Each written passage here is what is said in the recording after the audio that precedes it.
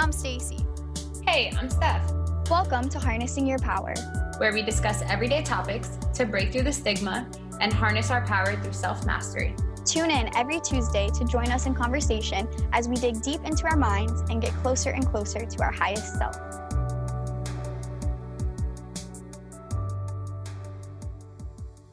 Welcome to Harnessing Your Power. Welcome to everyone who is here live with us on Instagram. Thank you for taking time out of your evening to spend here in conversation with Steph and I. And if you're listening to this on a podcast platform or maybe watching us on YouTube, thank you for being on our channel and taking time in your day, your night, whatever time of day it is, to listen to us and join us in conversation, because you very much are still part of the conversation. So I actually wanted to express some of that gratitude right back to all of you. Because like Steph and I always say, like, this is literally what it is because of everyone else and because of this ability to connect with so many people and really have this conversation with everyone. So welcome and thank you. And tonight is something that I am always excited for, but I was actually telling Steph I was a little nervous to talk about this tonight and just really dive into what your inner child is and everything that we're going to get into. And she was like, well, why are you nervous? And I was like, because like, it's just so raw and it's so real and it's something everyone can relate to, and it gets really personal into yourself. And it's been a journey just prepping for this live, let alone the journey we still all have ahead of us. But I am so excited to be here. So to get started, I did want to ask you, Steph, like, when did you first learn about the inner child? And like, when did you first hear maybe of like that term or learn about what it is? So I feel like, and also I'm very grateful for just not stumbling across, but like getting to this topic, because like you said, it was more of a journey coming to just getting ready for this live period, and just learning a lot more about myself. But I feel like the first time I heard about the inner child was through a podcast. When I started listening to podcasts, maybe like a couple years ago, 3 years ago, maybe. And I don't think I understood the concept of the inner child. There's a lot of things that I had learned before that I think make a lot more sense to me now. And I think that even if you are aware of your inner child or inner child tendencies, there's always room for growth, and it's an ever growing process. But when I first learned about and began diving into that journey was about maybe 3 years ago, and it happened through a podcast. And I feel like I've learned more as I go and get deeper and deeper. And I don't think that I truly felt the power of doing the inner work until recently, actually. Which, I mean, I guess we can dive into later, but what about you? Wow. When did you become aware or hear about the inner child? Kind of similar to you, and I love how you said like you didn't really understand the power of doing that inner work until recently, because I can definitely relate to, like, once I learned about the inner child, I kind of realized like, oh, like now this other stuff makes sense, and this is actually some stuff I was already working on healing, and I just didn't realize that that's what it was related to. But I also first heard of the concept and like the term a few years ago, when I was learning about different parental wounds, like the father wound and the mother wound, and specific traits that show up when you have those specific type of wounds, and how that's all related to your inner child. So it's something that as I first learned about it and I realized like, oh, I kind of been doing this healing, I had that realization again when preparing for this live, when I was listening to stuff and reading stuff and just having all of these emotions coming up, I was like, wow, okay, like I'm actually right in the middle of doing this healing. And that's why I was a little bit nervous to even talk about it, because I was like, well, can I talk about it? I haven't healed it yet. But that's a big thing that I know we really stay transparent about with all the topics that we talk about, is that we're definitely not experts.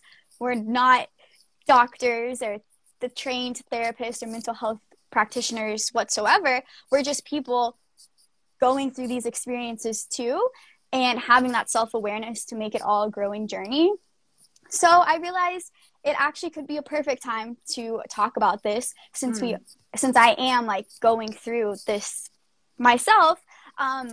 And one thing that Ruby actually told us was that, like you just mentioned, that this healing is a lifelong process, just like growing. Like, it's never going to be over. So it's always a good time to talk about it.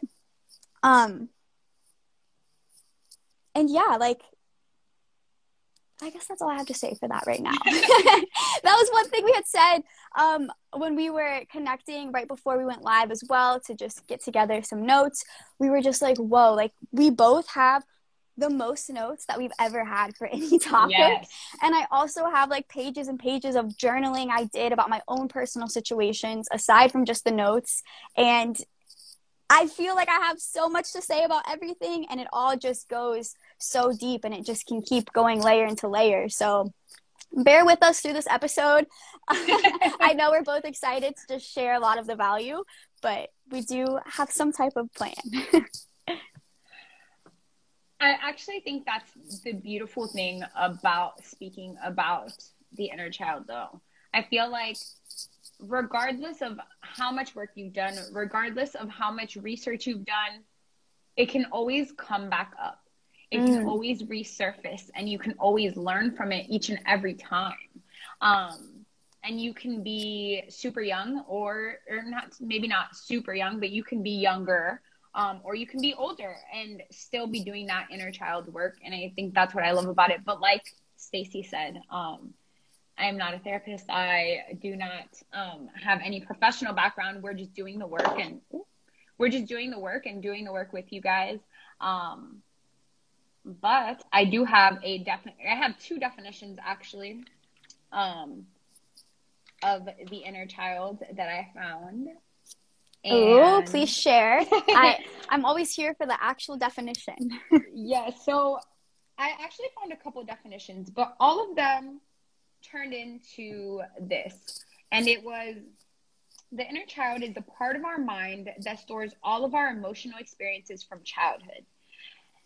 And I actually listened to this from the holistic psychologist, and she said, we filter all of the things that happen to us during that age, from the time that we are killed like babies to the time we're 7 or 8. And we filter all of the things that happen to us during that period through a self-assigned meaning versus the meaning that we have in the world. So kind of like one of the examples that she gave is, hey, maybe if, as a child, maybe your parent was always working, and instead of just, and when they came home, they were in a bad mood. Instead of just, oh, they were in a bad mood because they just got home from work, something must have happened at work. And we can understand that as adults. As a child, we're just thinking, oh, they don't love us. Oh, they don't want to talk to us right now.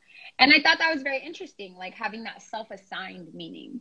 But then I was also listening to another therapist, actually. Her name is Katie Morton. And she said, doing the inner child work and discovering what comes out of that is getting directly to the root. What is the root of the root? And I thought that was so good. Wow. Yeah, I thought that was so good, because how often do we look at, and I think that's part of like the inner child work, but how often do you sit back and look at, okay, well, why do I feel this way? Have I felt this way before? Is there maybe something bigger to this? Yeah, I love how it was framed in that like root of the root, because I feel like when you are growing your emotional intelligence and you're becoming more aware of like psychology and other people's minds, you start to learn that your initial reaction to whatever situation is happening might actually be because of something else. Like you might react angry towards someone because you're actually embarrassed, or there might be like a secondary actual like root emotion that's happening. But that's really interesting to even think about the root of that root. Like, why are you even embarrassed? What happened to you when you were a child that makes you feel embarrassed in this situation? And I think that's such an amazing thing to start to bring more awareness and attention to, because it really, like, I feel like everything with healing your inner child and connecting to your inner child and all these layers of it really is just having deeper understanding of yourself. And I feel like that allows you to truly get towards a place of your highest self. Yes. So I know we, even at the beginning of this and like kind of while we were talking about this, we talked about how while doing the research to get here, to be on this live, to be able to speak about this, we've both felt different emotions that arose and that maybe surprised us, that maybe we knew we were there, or we knew we were there, but just things that arose. What was that like for you? Like, where did the research that you did for today take you? Through a whole journey, let me tell you.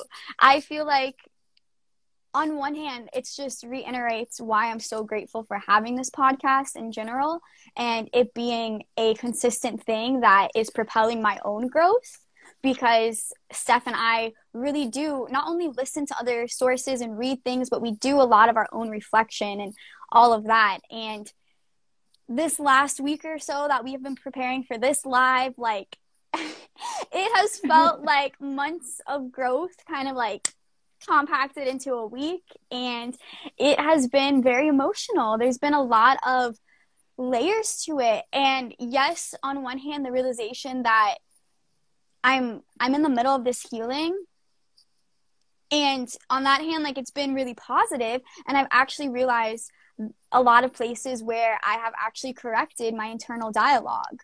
A lot of places where instead of right away thinking, oh, I'm not good enough, or they're not going to listen, I think, like, people want to hear what I have to say. Like, that's definitely something that stems from a childhood wounds that I have, which is a really common one, is not being seen or not being heard.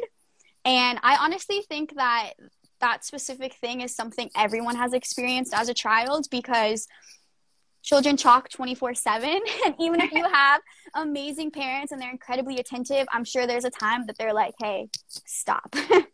And so I think we can all relate to that one. And for a while, it really made me feel like people just really didn't want to hear what I had to say. Like, when I was a kid, people said I talk too much, so I guess people just don't want to listen. And not to say like, oh, I fully healed that, but I've definitely at least done the work to change that internal dialogue.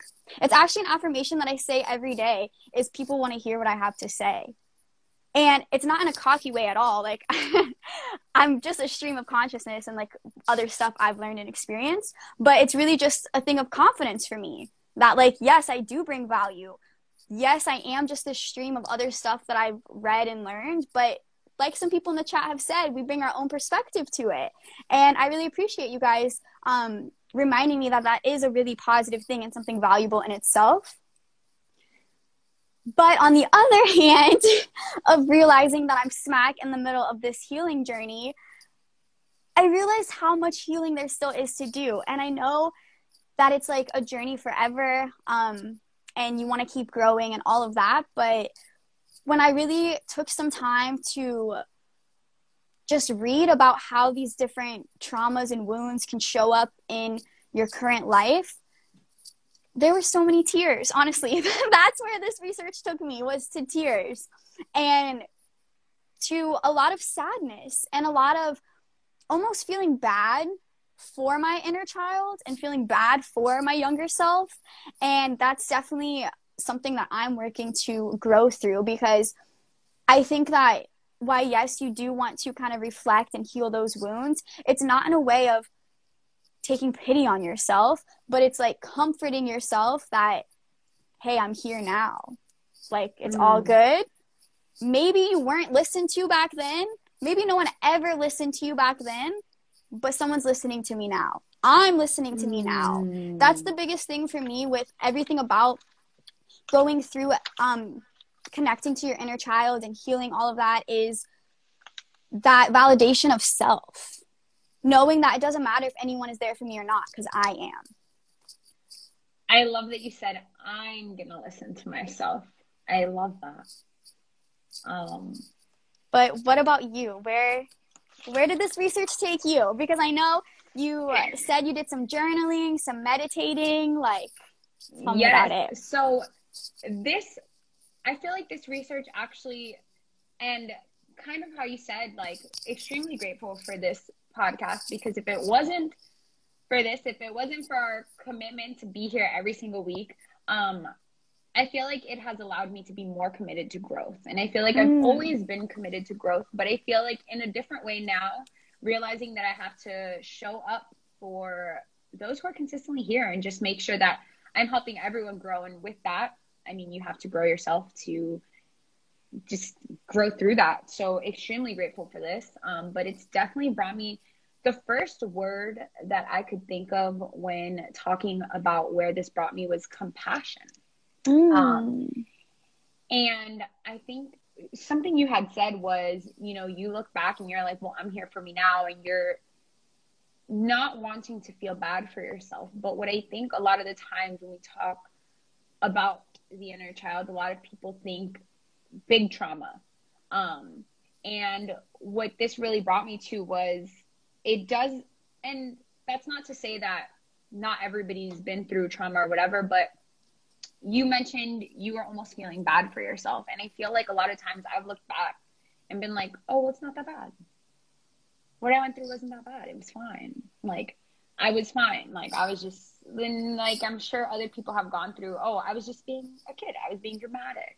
Or it was, you know, whatever the case may be. And I think looking back and realizing, hey, it's not just, oh, it wasn't that big of a deal, but I was a different person back then. I was a child back then. I was experiencing things differently back then, and realizing to really have that compassion with ourselves that, oh, I was different. And I think oftentimes we look, at least I feel like I do, I'm an aunt. So I look at the kids, and anytime, like, I don't know, something happens, I'll be like, oh, poor baby, or my baby. But then we look back at, like, our child selves, and it's not that big of a deal. And I think it brought me to a lot more compassion, like looking at your inner child self as that child that you love, and really giving yourself that comfort versus, oh, it wasn't that big of a deal. So it brought me to that, and brought me to a lot of realization that, yes, I am still going through the healing. I think I already knew that beforehand, but realizing how much stuff still arose. And like you said, I found myself getting teary-eyed, but I didn't know why. I was just like, what is even going on? And you mentioned that I had done a meditation. I was just doing a lot of research and just listening to different people. And one of the videos that I was watching, one of the girls mentioned, oh, I do this meditation, and really I just sit and I take myself back to my childhood, and I kind of just let that child come to me. I don't think of a specific time. And if it's maybe a little bit harder for you to imagine that inner child, thinking of a light in the center of your chest and growing it, and literally growing it in your mind with your eyes closed. And as it gets bigger and it's a bubble around you, having that be the space where you are now, your inner child, and really just taking yourself back to like a space. And for me, it was like my childhood bedroom, my childhood house bedroom. And just one of the things she pointed out that I thought was really cool when I was doing it was, she mentioned, as she was going through the different spaces in her mind, there was little things that she forgot was even there that would just pop up. And that happened to me in my old room, like just the shelves. I could imagine what was on the shelves. I could imagine like, all the little things, my desk, where my bed was, and that's not things that I usually picture in my mind. But going back to that and really just be able to feel feelings that I was feeling back then, and then journaling afterwards, and really thinking about, okay, what am I feeling now? Why am I feeling this? And also brought me a lot of compassion for my parents. And just realizing that, hey, maybe some of the feelings that I have that are work that I need to do possibly come from them.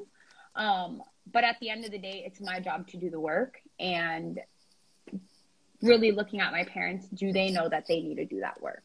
And I don't think that's something a lot of people are, I don't know. I don't think my parents are consciously doing inner child work. So being able to understand that and know that, hey, maybe I'm a little ahead on my journey than they are, and being compassionate with them and realizing they probably have a lot of traumas that they need to work through on their own, just helped me feel a lot of compassion for them and a lot of compassion for myself, and realizing that, hey, it's okay.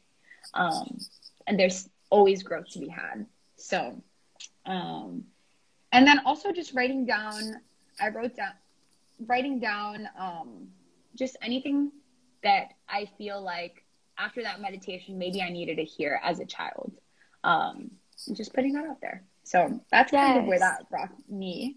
And then I also wrote down realizing that working on that inner child, which is why I said that I love that you said I'm listening to me, but realizing that working on the inner child is making a consistent effort to meet our own needs on our own. And whatever it is, maybe whatever reason we felt or feel the feeling, knowing how to meet that need and finding how to meet that need. So that's where that brought me. Wow. I love that. And I really love how, like, overall, all of this just made you feel compassion, like compassion for yourself, for your inner child, and for your parents. Because I think that's a huge part of it, is it brings that understanding. And when you have the understanding that, like you said, like your parents most likely weren't doing inner child work, and parents aren't most likely intentionally doing these things to their children thinking that it's going to cause like these lifetime wounds. Like, I don't think every time a parent is like, hey, be quiet, they're like, yep, so that way you have lower self-confidence. Like, that's not the case. And that's why I think it's such powerful work, like you said, because it's something that really everyone can benefit from going through this. And on the point of like having compassion for parents, one thing that the holistic psychologist also said was that a lot of us grew up with parents who didn't know how to fully see us and allow us to express ourselves without judgment, because they don't even know how to allow themselves to do that. And I feel like this all goes along with like the root to the root. Like, you really just see like how deep this goes. And it made me think about how, oops, are you here? Yeah. Okay, perfect. It was frozen for a second. But it makes me think about like the root to the root and how deep all of this really goes, because now I forgot what I was going to say about that. Honestly, I love the fact that you came back to the root of the root, because you're right. The root of the root can be so deep. But I don't know if you remembered where you're going with that, but I love that you came back to yes, that. I did. Thank you. Yes. The root of the root, because it makes you think about how deep and how far back like some of these traumas can go. And that's where you sometimes hear the term like generational trauma. So it makes me think about the same type of things that we talk about in our business of breaking generational curses of poverty and starting being that person in the family to start the generational wealth going forward. And I kind of look at this the same way, because I also don't think, even to this day, my parents really think about inner child. That's one thing that we're fortunate in this era of millennials, is that these are more commonly talked about things. So we actually benefit from it being a more normal thing to like go into this. But unfortunately for my parents, I don't think that's the case. So rather than just having like, oh, it's my parents' fault, or oh, I'm like this because as a kid this happened to me. Yes, still acknowledging that and still validating your younger self. That's like one point that I love that you brought up, is that it was the experience that we had at that time with all the information and the knowledge and the skills that we had. That's how we experienced it, and that's what it was. Like, there's no changing that. So acknowledging that, but not blaming our parents, but instead using that as motivation to be the people who change it for our family going forward. Just like with wealth. I'm going to be the person in my family that creates the generational wealth and the generational, like, inner child healing. No, I love that. And you mentioned at one point earlier that, you know, even if you have amazing parents and attentive parents, there's probably still something. And I think it's interesting that we're talking about like being that moving forward. And I think that's what I love about being able to speak on here, to be able to speak to others and just kind of shift perspectives, because at the end of the day, I do think it's a ripple effect. You know, as we're having a conversation, and maybe it's just me and you having the conversation right now, and we have some viewers on live, and we're having the conversation, now they can go have that conversation with somebody else. And when it's like being recorded and somebody's listening to having that conversation with somebody else, I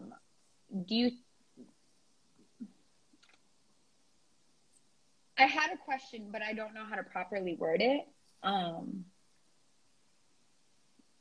But I mean, do you think the work ever ends, even if you grow up with a parent that is maybe a little more emotionally aware? No, because while I do think a lot of our inner child, and not only the wounds, but like the beliefs and the perspectives that we have from childhood, I think a lot of that is instilled from our parents. But I think in total, it comes from our entire environment and our entire experience. So I think that no matter what, like, the work never ends, because I think that, like, I don't know, like, to me, my inner child is obviously from my childhood, but it's also like me last year. It's just like all like, it's all like previous me, like all together. So that being said, like, we're always moving forward, so we can always reflect and keep healing. And because it is like that root of the root thing, it just keeps going deeper. So I don't think the work is ever done. And Levy in the chat agrees with me. She said, you're always growing. And I think it's a misconception to believe that at some point it'll be done, because then you're just chasing like the gold at the end of the rainbow. I love that you said the me from last year, because as I was doing the research and looking stuff up and just listening to different things, a lot of people kept talking about just the child you. And then I heard somebody talk about like the teenage you, and I was like, oh, your inner child can be anybody who's still, and something that I listened to that I really liked is realizing your inner child is always there. And I thought that was really powerful. And the way that they described it was your inner child and your current you. And I think I'm kind of going into what we were going to talk to next. But the inner child and your current you, or even your higher you, they're all there together at the same time. But if maybe you're getting that tantrum in the back of your head, or maybe you're having that big reaction that you realize you need to work through, that's your inner child wanting to take control.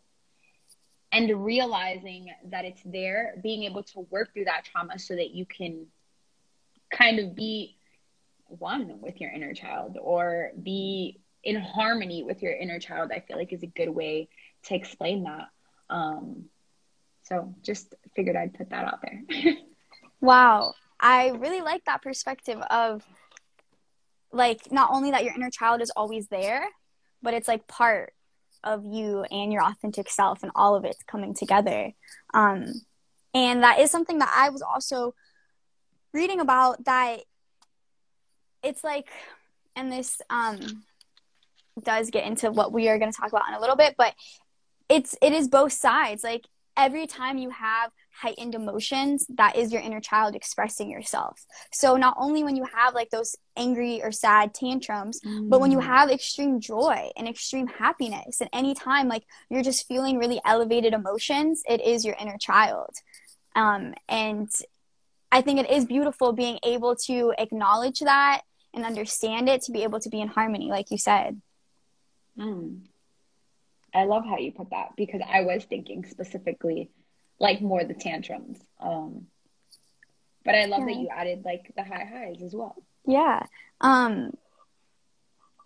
So that being said, tell me more about like your own experience of healing your inner child, or maybe something that you learned while preparing for this that really like resonated, or like just what has that been like for you to kind of learn what different things of your inner child you need to heal, and like that whole healing process?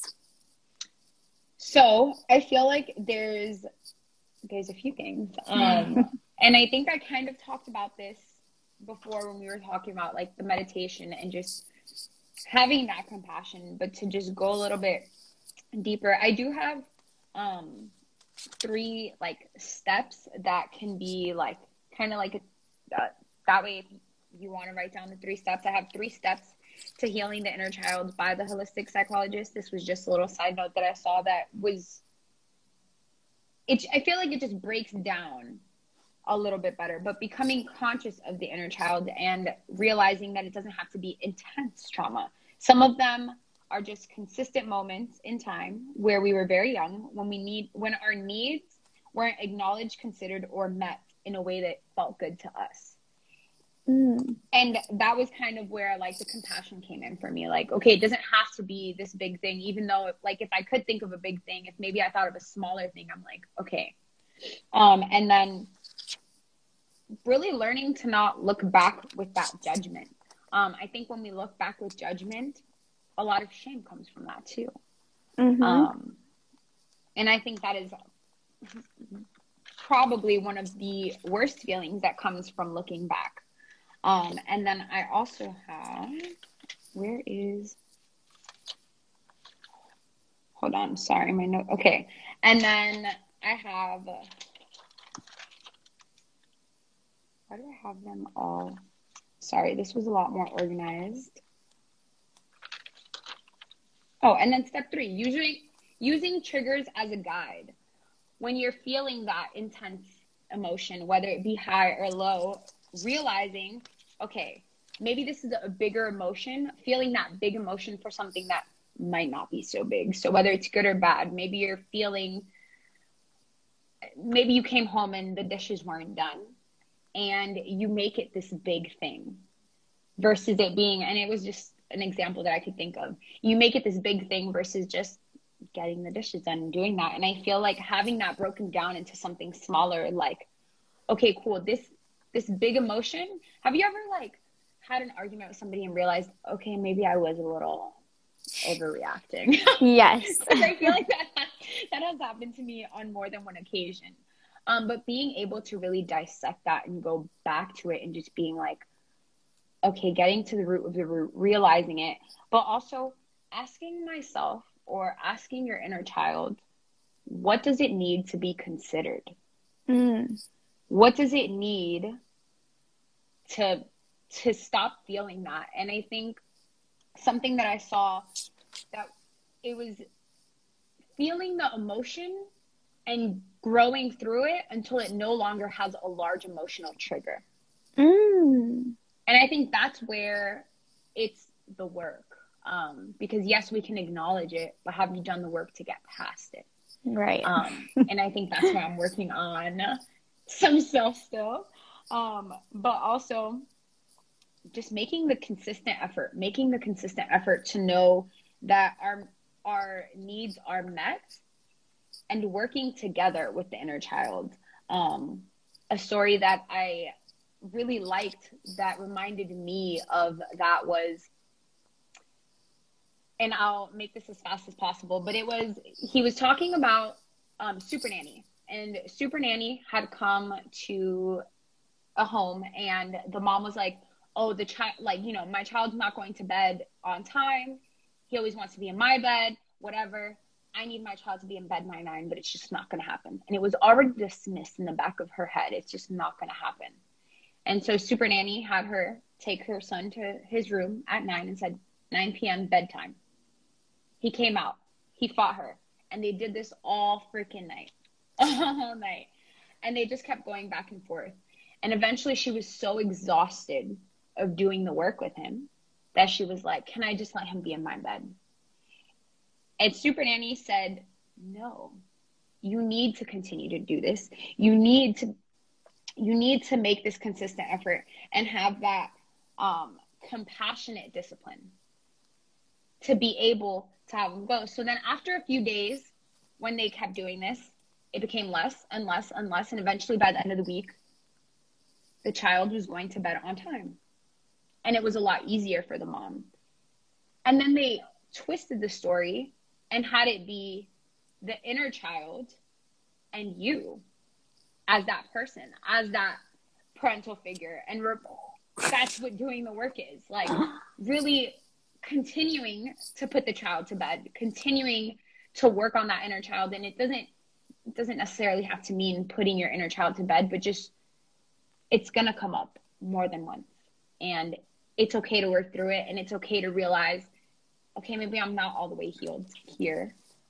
Okay, maybe I need to do some more work here. But acknowledging that it's always there and it's okay. But the more we send the child to bed, the more we can become closer to that inner child, the more we can really work with the inner child to listen, but to also just kind of how we said earlier, work in harmony with the inner child. Wow. That was a great metaphor of, like, the two-part thing, like needing to do that consistency and showing how, like what would have happened in the story if the first night after she put him back to bed 10 times, she just, okay, whatever, I give in. I'll just let him into my bed. So, like, which I feel like, do you not feel like that's like an automatic reaction when you begin to do the work? You're like, okay, wait, this is a lot.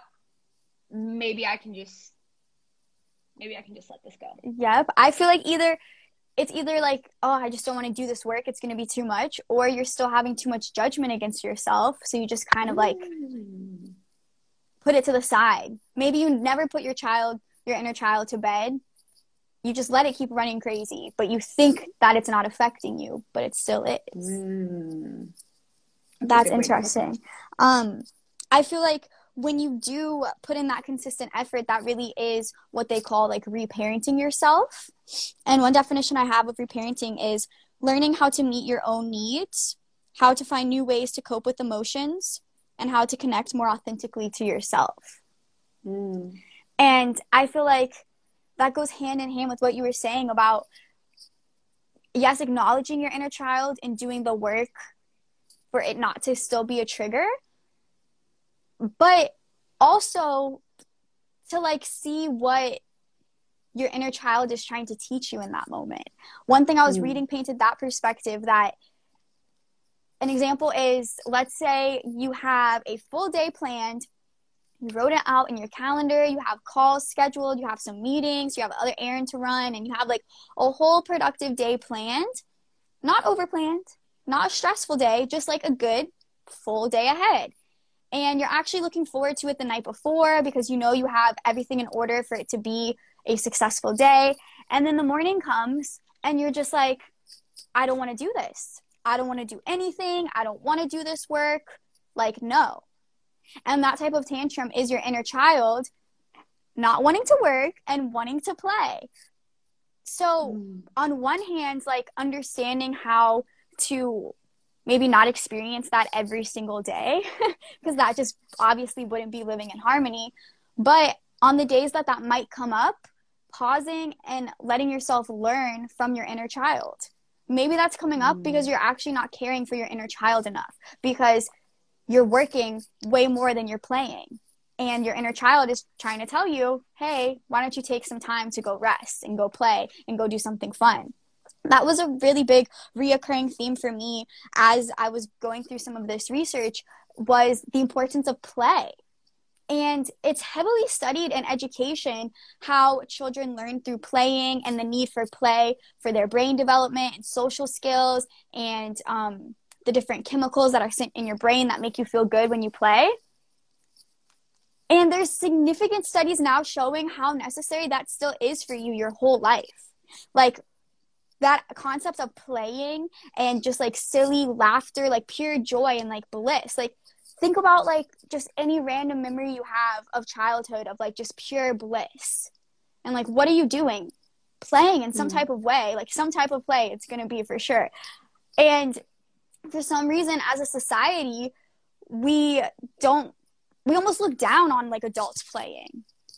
You have to almost like justify your reason to play. What did you get done enough that you're allowed to play? And the concept of the inner child is there doesn't have to be a reason. You can just go play.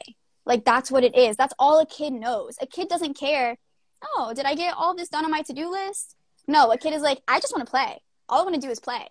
And you have that inside of you. And being able to, like I said, be in harmony so it's not overpowering you, but still being able to like nurture that need at times. And for me, like, that really was in terms of play. Like, as I was actually doing one journaling thing, and I was like, how can I play more? And as I was writing it, I was like, this just feels silly. Like, this feels stupid. Like, I'm 25 years old writing, like, how can I play? But like Levy said, play is access to the imagination and to catering to that part of your mind and your soul. So that is something that just came up for me through my own healing, is not only like healing those wounds, but catering to myself and like really connecting to that inner child. But one other thing I want to say before we talk more about actually like connecting to that inner child, on the note of healing, I came across actually an Instagram post, which right after this live, I'll share it to my story so you guys can check it out. It's from this account, Mindful Maloku. And it goes through this flow chart of, as a child, you feel shame when a parent does X. So as you're growing up, it causes Y, and this turns into an adult with Z type of problem. So one example that really like resonated to me as soon as I read it, I was like, yep, that's the wound I have, is a child feels shame when a parent compares them to another child. So this child grows up thinking they are less than others and ties their self-worth to doing and accomplishments. And this turns into an adult that struggles with low self-esteem and self-worth, and sometimes judges others to validate self. And that is my like one example of a very prevalent archetype in my childhood of being compared to my brother. And even to this day and age, like, my parents still sometimes say those phrases, and they know that they do, and they don't do it with the intention to cause this emotional trauma and baggage, but it's just what makes sense in their mind. Like, they have 2 kids. He's the older one. He's a boy. I'm a girl. Like, of course they're going to make comparisons, like, I can't fault them. But for a long time, I actually really did. I was like, that's so messed up how they always did this. Like, everything about my low self-worth is all because of that. And maybe that was a big part of it. But now, like, this whole conversation is actually making me have more compassion for them, because like I said, that was just probably easier for them being a parent of 2 kids. And in some ways they would compare me to my brother with like the goal of like inspiring me or protecting me, or they actually had different intentions than how I actually experienced it. And I feel like that is a big thing. And another one I want to share is a child feels shame when a parent is told a child feels shame when a parent tells them that they are a big boy or big girl and to stop feeling those feelings. I think, like I said, we've all experienced that as a kid. Like, kids cry so much about nothing that a parent can't help but to be like, you're crying about nothing, stop.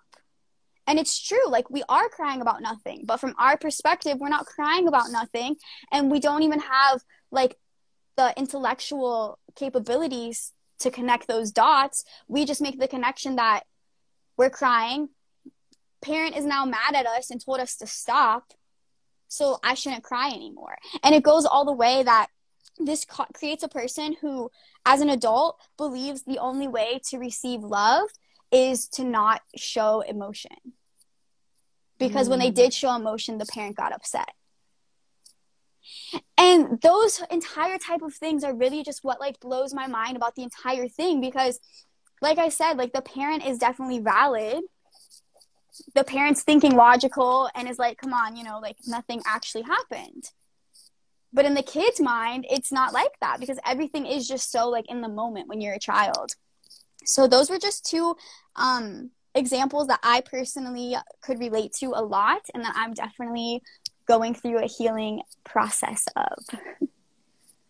So as you talked about, and it's okay if you don't have one, but as you talked about the archetypes, I know you had a few. Is there, and you also mentioned in the beginning, like, not feeling heard is one that you feel like a lot of us can relate to. Is there one specific to that?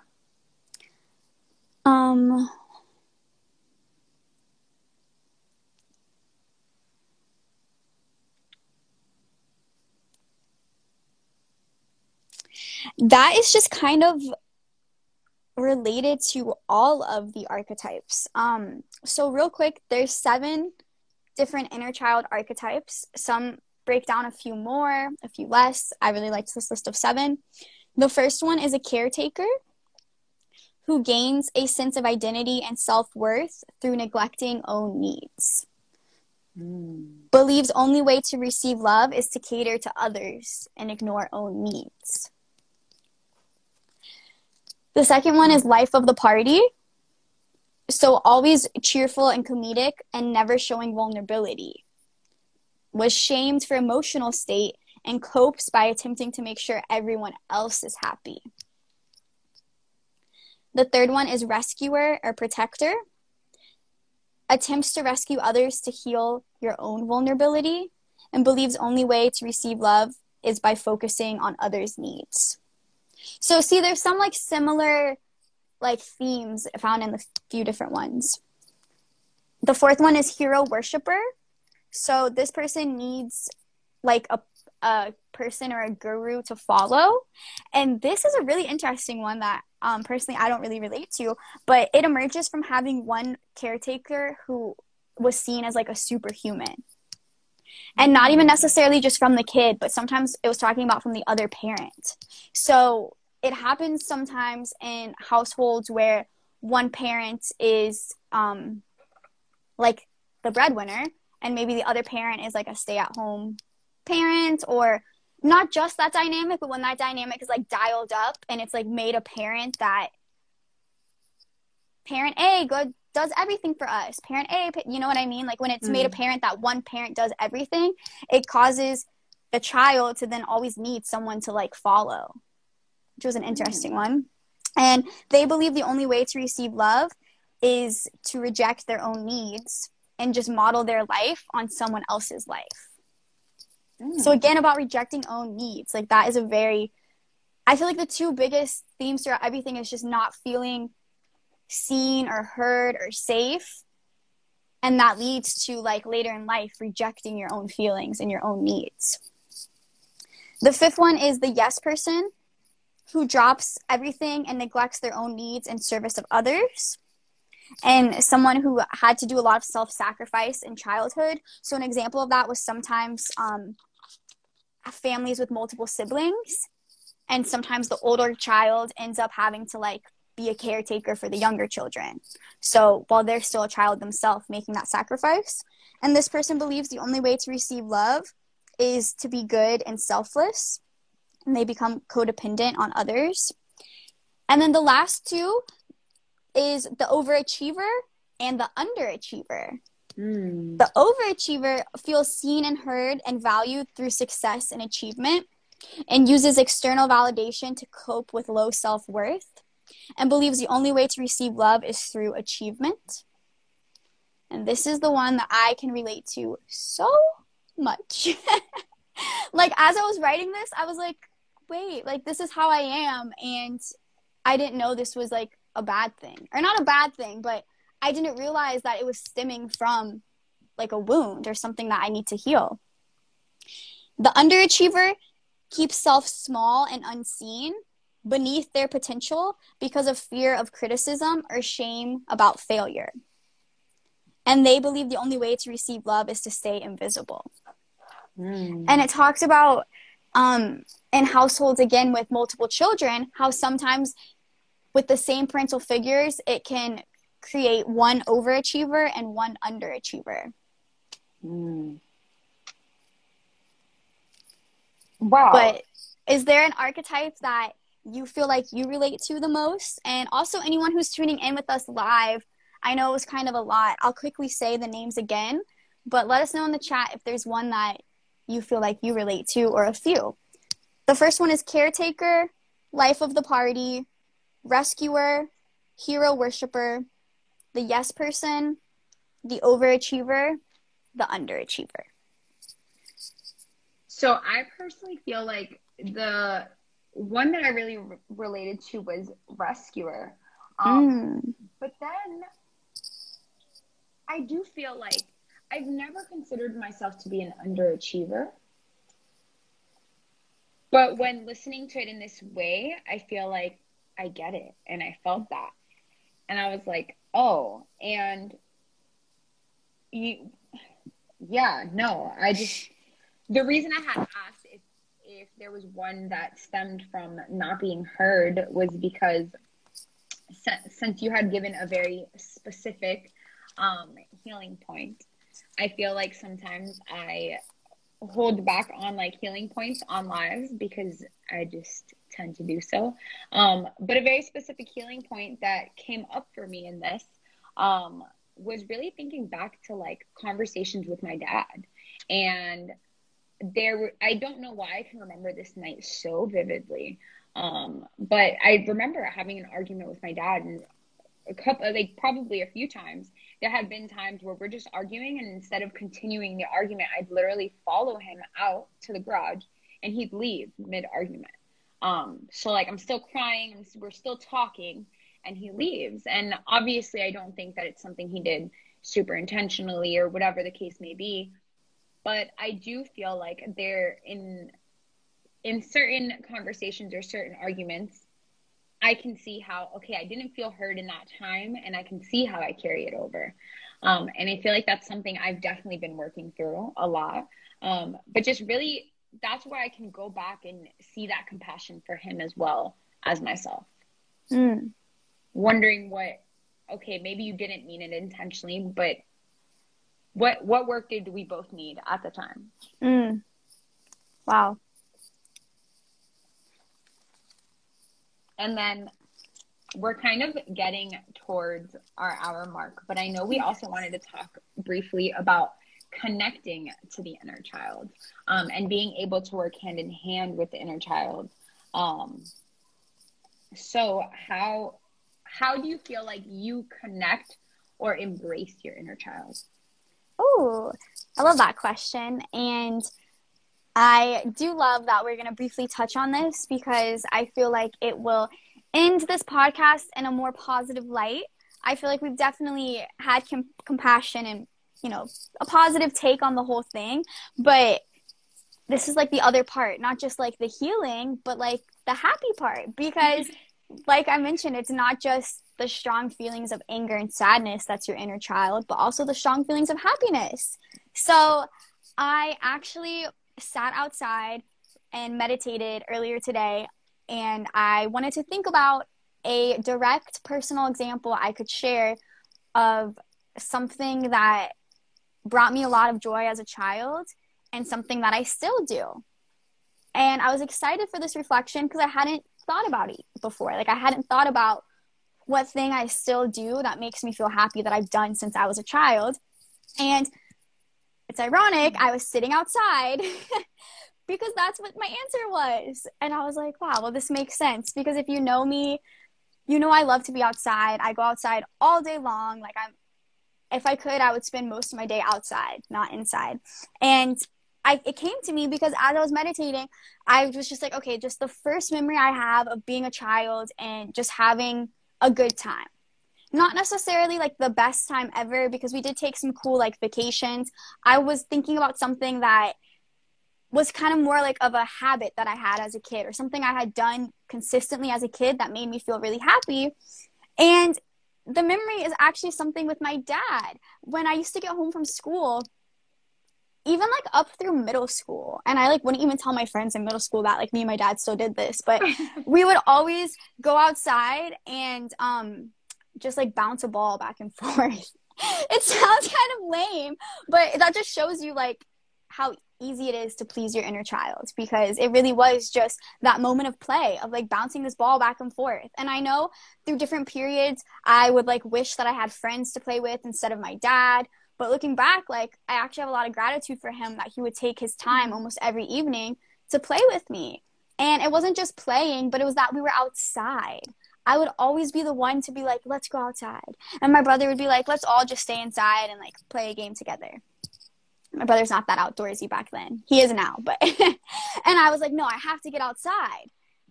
And it's just so amazing because I feel like I have this drive so much inside of me still. Like a few months ago when I was really in like the intense part of finishing up my master's program and really busy with other businesses and projects, I was starting to feel kind of in a really negative headspace again. And I realized it's because I was spending most of my day inside. And I literally like thinking back, like I would tell people like I have this like itching inside to get outside. And it's not this itching, it's my inner child saying, girl, get outside. Like that's what makes you feel good. So that is a way that I connect to my inner child a lot that I didn't realize. And just a way that I really feel like I nurture that part of my inner child and my current self. I think it's something that not only my inner child like loves to do, but like everything about my current self. So I feel like it's a great example of something that connects to all of it and like helps it all live in harmony. Yes. I love that you said sitting outside, because as you were like saying that, anytime I go outside and like the sun is beaming, I love the feeling of the sun on my skin. It could be really hot and everyone could be like, oh, it's so hot. But I just love the feeling of just taking in the sun, really enjoying the sun. And it's something I've done since I was young, but it was actually not the thing that I thought of. But I guess I didn't realize like how I love that so much. And it's something that I always just take a second to appreciate. But something that I really love doing to connect with my inner child is listening to like old soundtracks. Listening to like some old Hilary Duff or Montana or any of that. And something that I love doing that I haven't done in a while that I really want to do now is literally just jamming out with my sister. And I think now that she's a mom, we don't do it as often, but we literally, even when we live together, like as grown, like, and I think it's more something that she kept alive with her friends, like her and her close group of friends. They would always like put on Still the Cheetah Girls and still keep like jamming out. But it was something that I got to do with them that really brought me joy every single time and brought me back to that time where I was just sitting in front of the TV with my sister and really enjoying who I was as a child and loving that. Me and my cousin and my sister would always do like little dance routines that we would do for our family. And maybe I don't do all of that anymore. But even just being able to just the nostalgia, like getting back into that. And coloring is a big thing that I just like, even adult coloring books, just it's coloring, but as a grown up, and it feels so good to just have that moment of calm, doing something that I loved then and still love to do now. And it's something that I realize I don't pick up as much as I should. But those are just like a few things that I love to do. And even like watching like some old, just anything that brings me back to that time. Yes. Is always And so good. it is. And that's one thing that I read that was talking about ways to connect to your inner child. And it said to make sure to embrace that nostalgia because like your ego of your current self might want to like pretend like you never liked cheetah girls or whatever, but like literally just embrace that nostalgia and embrace like what that feels like and really feel what you felt back then and how you can bring that into your life now. I love that. Elena said yes with the dance routines. Yeah. I'm here for it. So fun. I feel like I should come up with a dance routine now with my sister. But Honestly, yeah, you guys should. It was just good. And like just it's you talked about thinking about a time in your life where you just felt the most joy. And those were the times. Those were the days. And even just thinking about them now as we talk about them, I can feel my smile bigger. Right. So I love that a lot. And just being able to connect to that. I feel like listening to music, period, or like just having that fun time period brings you happiness, but realizing that it's that connection to your inner child and like really like I don't remember the word that is right. I don't want to say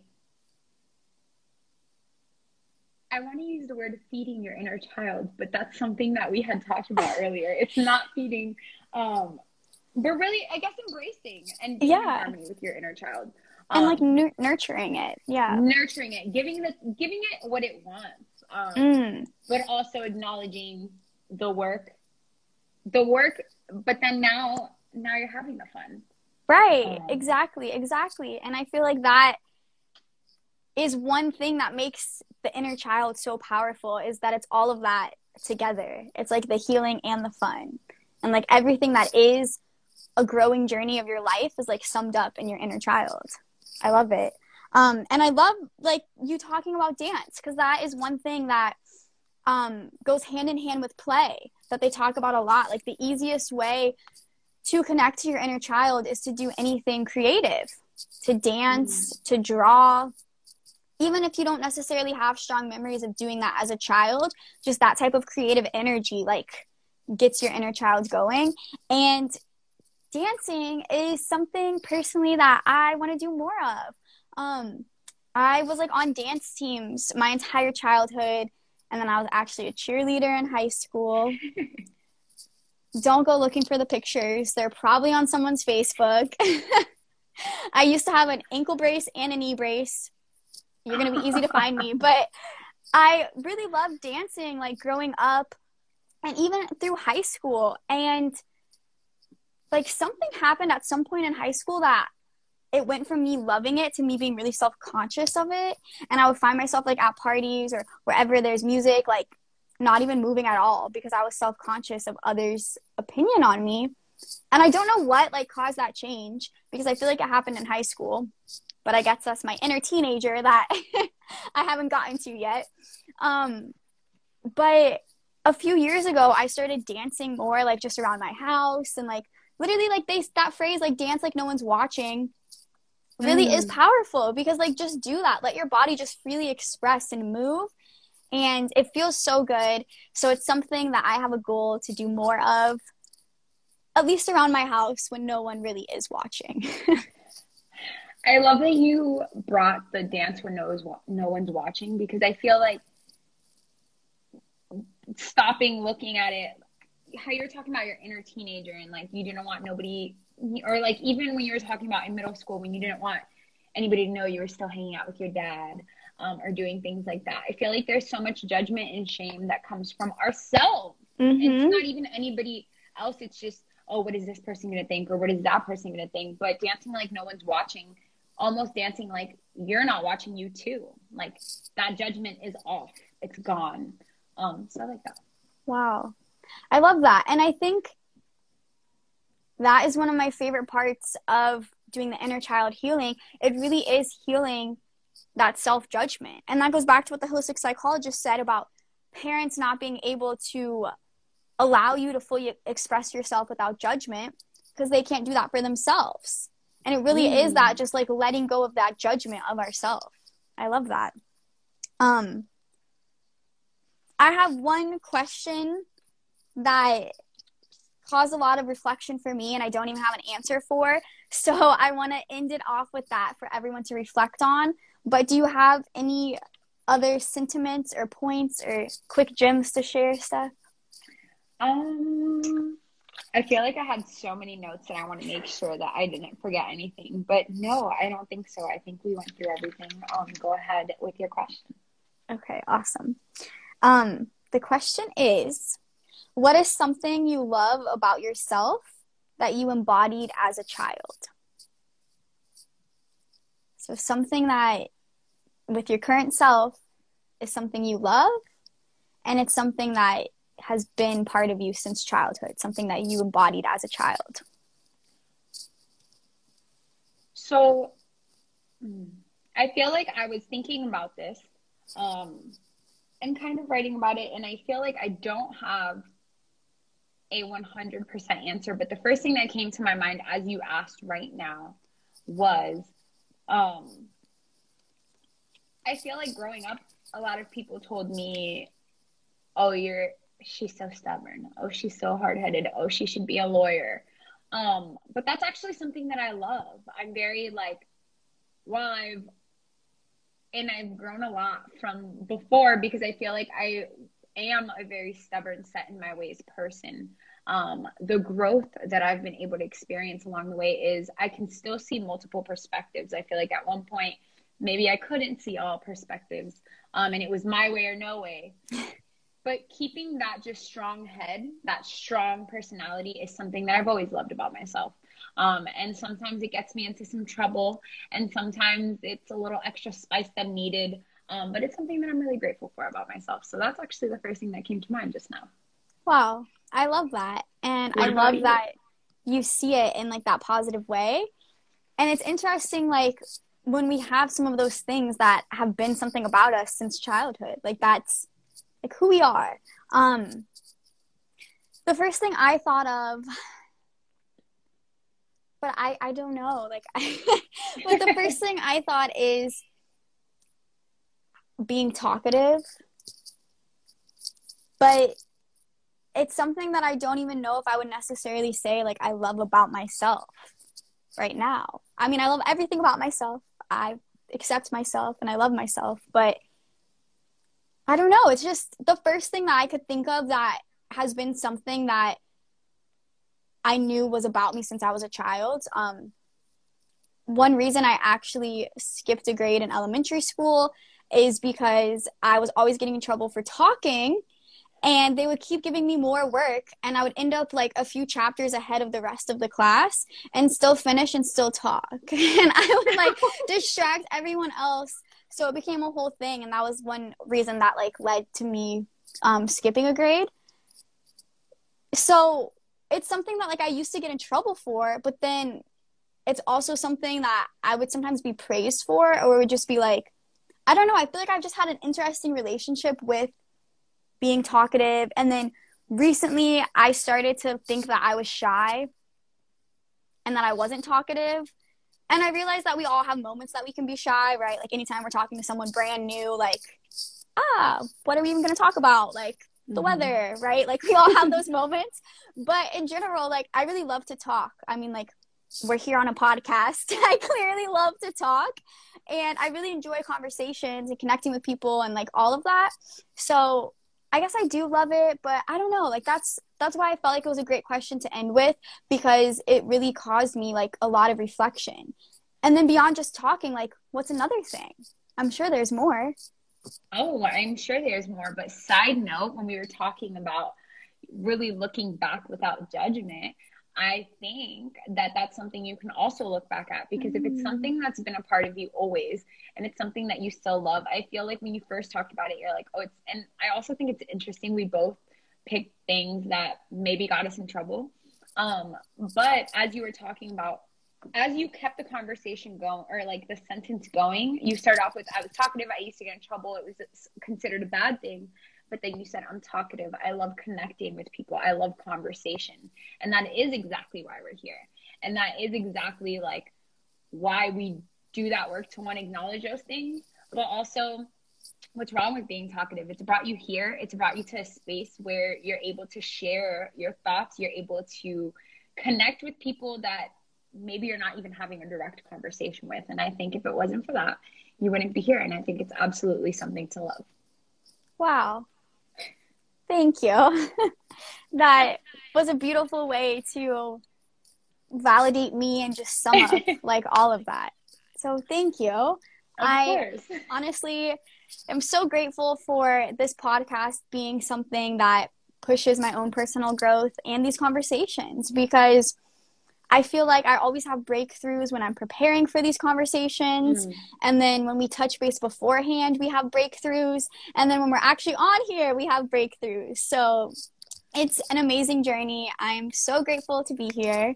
Thank you, Steph, for being here with me every time we're live and with everything that we have planned going forward. Steph and I are constantly elevating and expanding, harnessing your power. And if you haven't checked it out yet, check out our previous episode where we talk about our habit tracker. And if you would like a free PDF of your own habit tracker that you can edit right on your phone or you can download to print out, just shoot either one of us a DM. We would love to keep sharing that because I'm still using mine and it is definitely making a really positive impact in my life. So I would love to keep sharing that. And to everyone who was live, thank you for tuning in. To those of you who stayed with us this entire conversation, thank you for really, truly being part of this conversation. And we will see you soon. Yes, thank you so much, Stacey. Thank you for everyone who's listening, whether it be live or on the recording. Thank you for being a part of our growth with us, and talk to you soon. Thank you. Bye. Bye.